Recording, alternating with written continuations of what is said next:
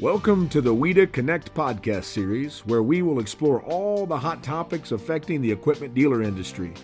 From industry news, government affairs, and manufacturer relations, to business best practices, technology, and marketing for equipment dealers. Brought to you by the Western Equipment Dealers Association, here to advocate, elevate, and educate. And now, let's connect.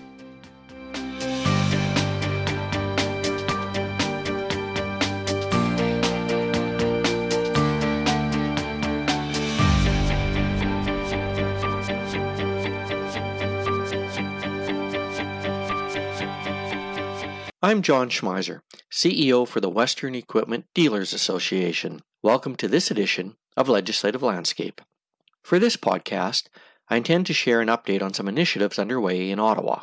In earlier podcasts, I had shared that we were working on the connectivity issue, interoperability, where there is a data connection between two products that are manufactured by two different companies.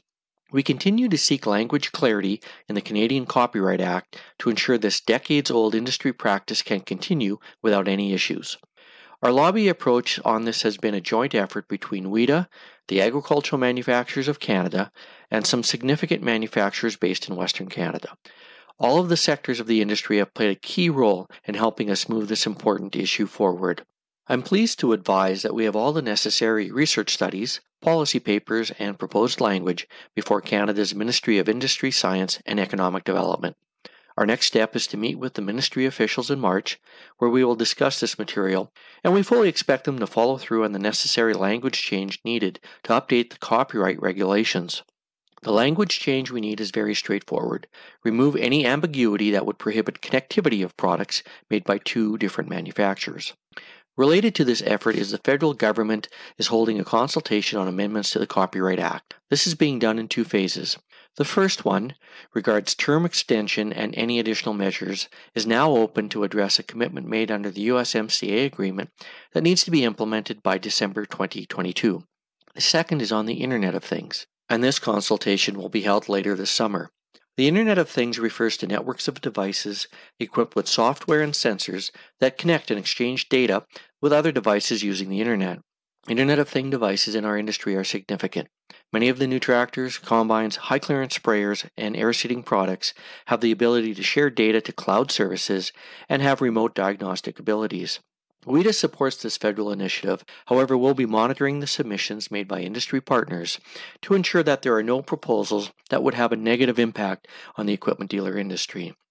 The House Finance Committee has tabled its pre-budget consultation report, titled Investing in Tomorrow, Canadian Priorities for Economic Growth and Recovery. WEDA typically appears before this committee as it is the forum where we have made submissions on depreciation rates and tax measures beneficial to our industry.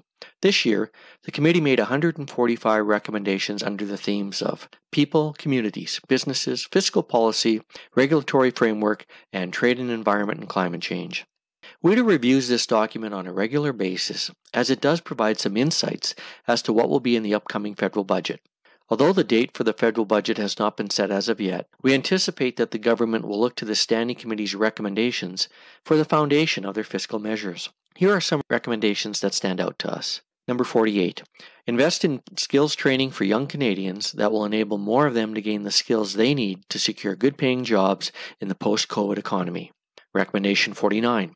Work with the provinces on a national strategy to upskill and educate Canadian workers to fill in-demand jobs across the Canadian economy. The strategy would support and extend post-secondary education opportunities to traditionally marginalized communities, those most harmed by the pandemic, and to Indigenous peoples. Recommendation number 64. Accelerate the repair of ports and ports of entry and other federal infrastructure to ensure the smooth flow of goods across Canada's international borders. Number 77. Recapitalize the Strategic Innovation Fund to support projects that will bring transformational employers to Canada and create jobs in rural Canadian communities. Recommendation number 93. Work with industry to develop a labor action plan for Canada's agri-food sector. Number 96. Create and fund a new agri-resilience program to help farmers transition to lower carbon agricultural practices. thereby reducing the growing climate risk in the sector. An agri-resilience program would reward innovation and the adoption of new, more resilient farming practices, thereby helping reduce climate risk. Recommendation number 110. Develop industrial strategies to expand critical domestic manufacturing capacity and supply chain infrastructure for Canadian manufacturing. While committees can make recommendations to the government, they are not binding. This report is one avenue for input on what should be included in the federal budget. The government will take into consideration the Finance Committee's report, in addition to the Finance Department's own consultations, the Finance Minister's roundtables with stakeholders in provinces, as well as individual MPs' constituent concerns, political concerns, and more when they put together their budget. Turning to issues through a provincial lens, we're pleased to advise that no province has introduced right-to-repair legislation in Canada to this point. That doesn't mean the conversation has stopped, though. Our office continues our outreach to each provincial government and leading farm groups to restate our position that right to repair is not in the best interests of the industry. We are supplementing our government lobbying efforts with proactive media, and again this month we saw several articles in farm newspapers sharing our perspective and opposition. Related to this is the ongoing issue of chipping equipment or installing def-delete kits. We have led numerous discussions with our provincial governments on the challenges that these two things are having on dealers. Altering or tampering with an emissions device is against the law in Canada, though most of our customers are either not aware of this or deliberately disregard the law. We feel it is only a matter of time before the federal government and the provinces work together to impose serious fines to stop this practice.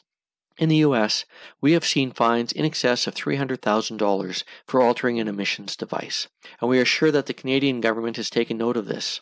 We have been given the assurance by some of the provincial governments that they will explore the issue through a consultative process, and we plan to play a key role in providing information that is in the best interests of our equipment dealer members. At this time, we don't have any legislative requests before our provincial governments. The most significant dealer legislation to pass in the past 18 months was in the state of North Dakota. This new law provided warranty reimbursement provisions like travel and transportation time and was immediately challenged in court by the manufacturers.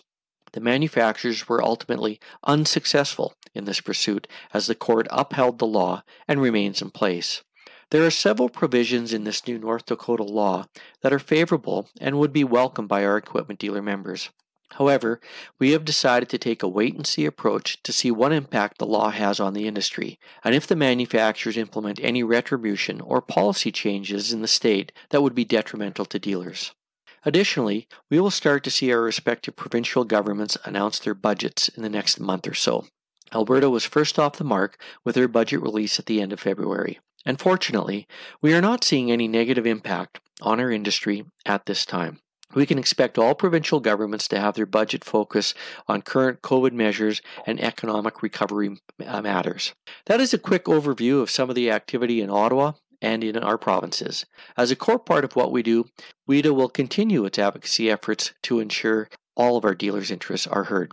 If you would like a copy of the Standing Committee recommendations or the North Dakota New Dealer Law, please do not hesitate to contact me or our office. As well, if you have any other questions, just remember, we're here to help our dealers succeed. This has been WIDA Connect. If you have a question, would like to suggest future topics, or just tell us what you think about the show, we'd love to hear from you. Visit us at westerneda.com, and don't forget to rate, review, and subscribe to WIDA Connect on iTunes. Thanks for listening. Until next time.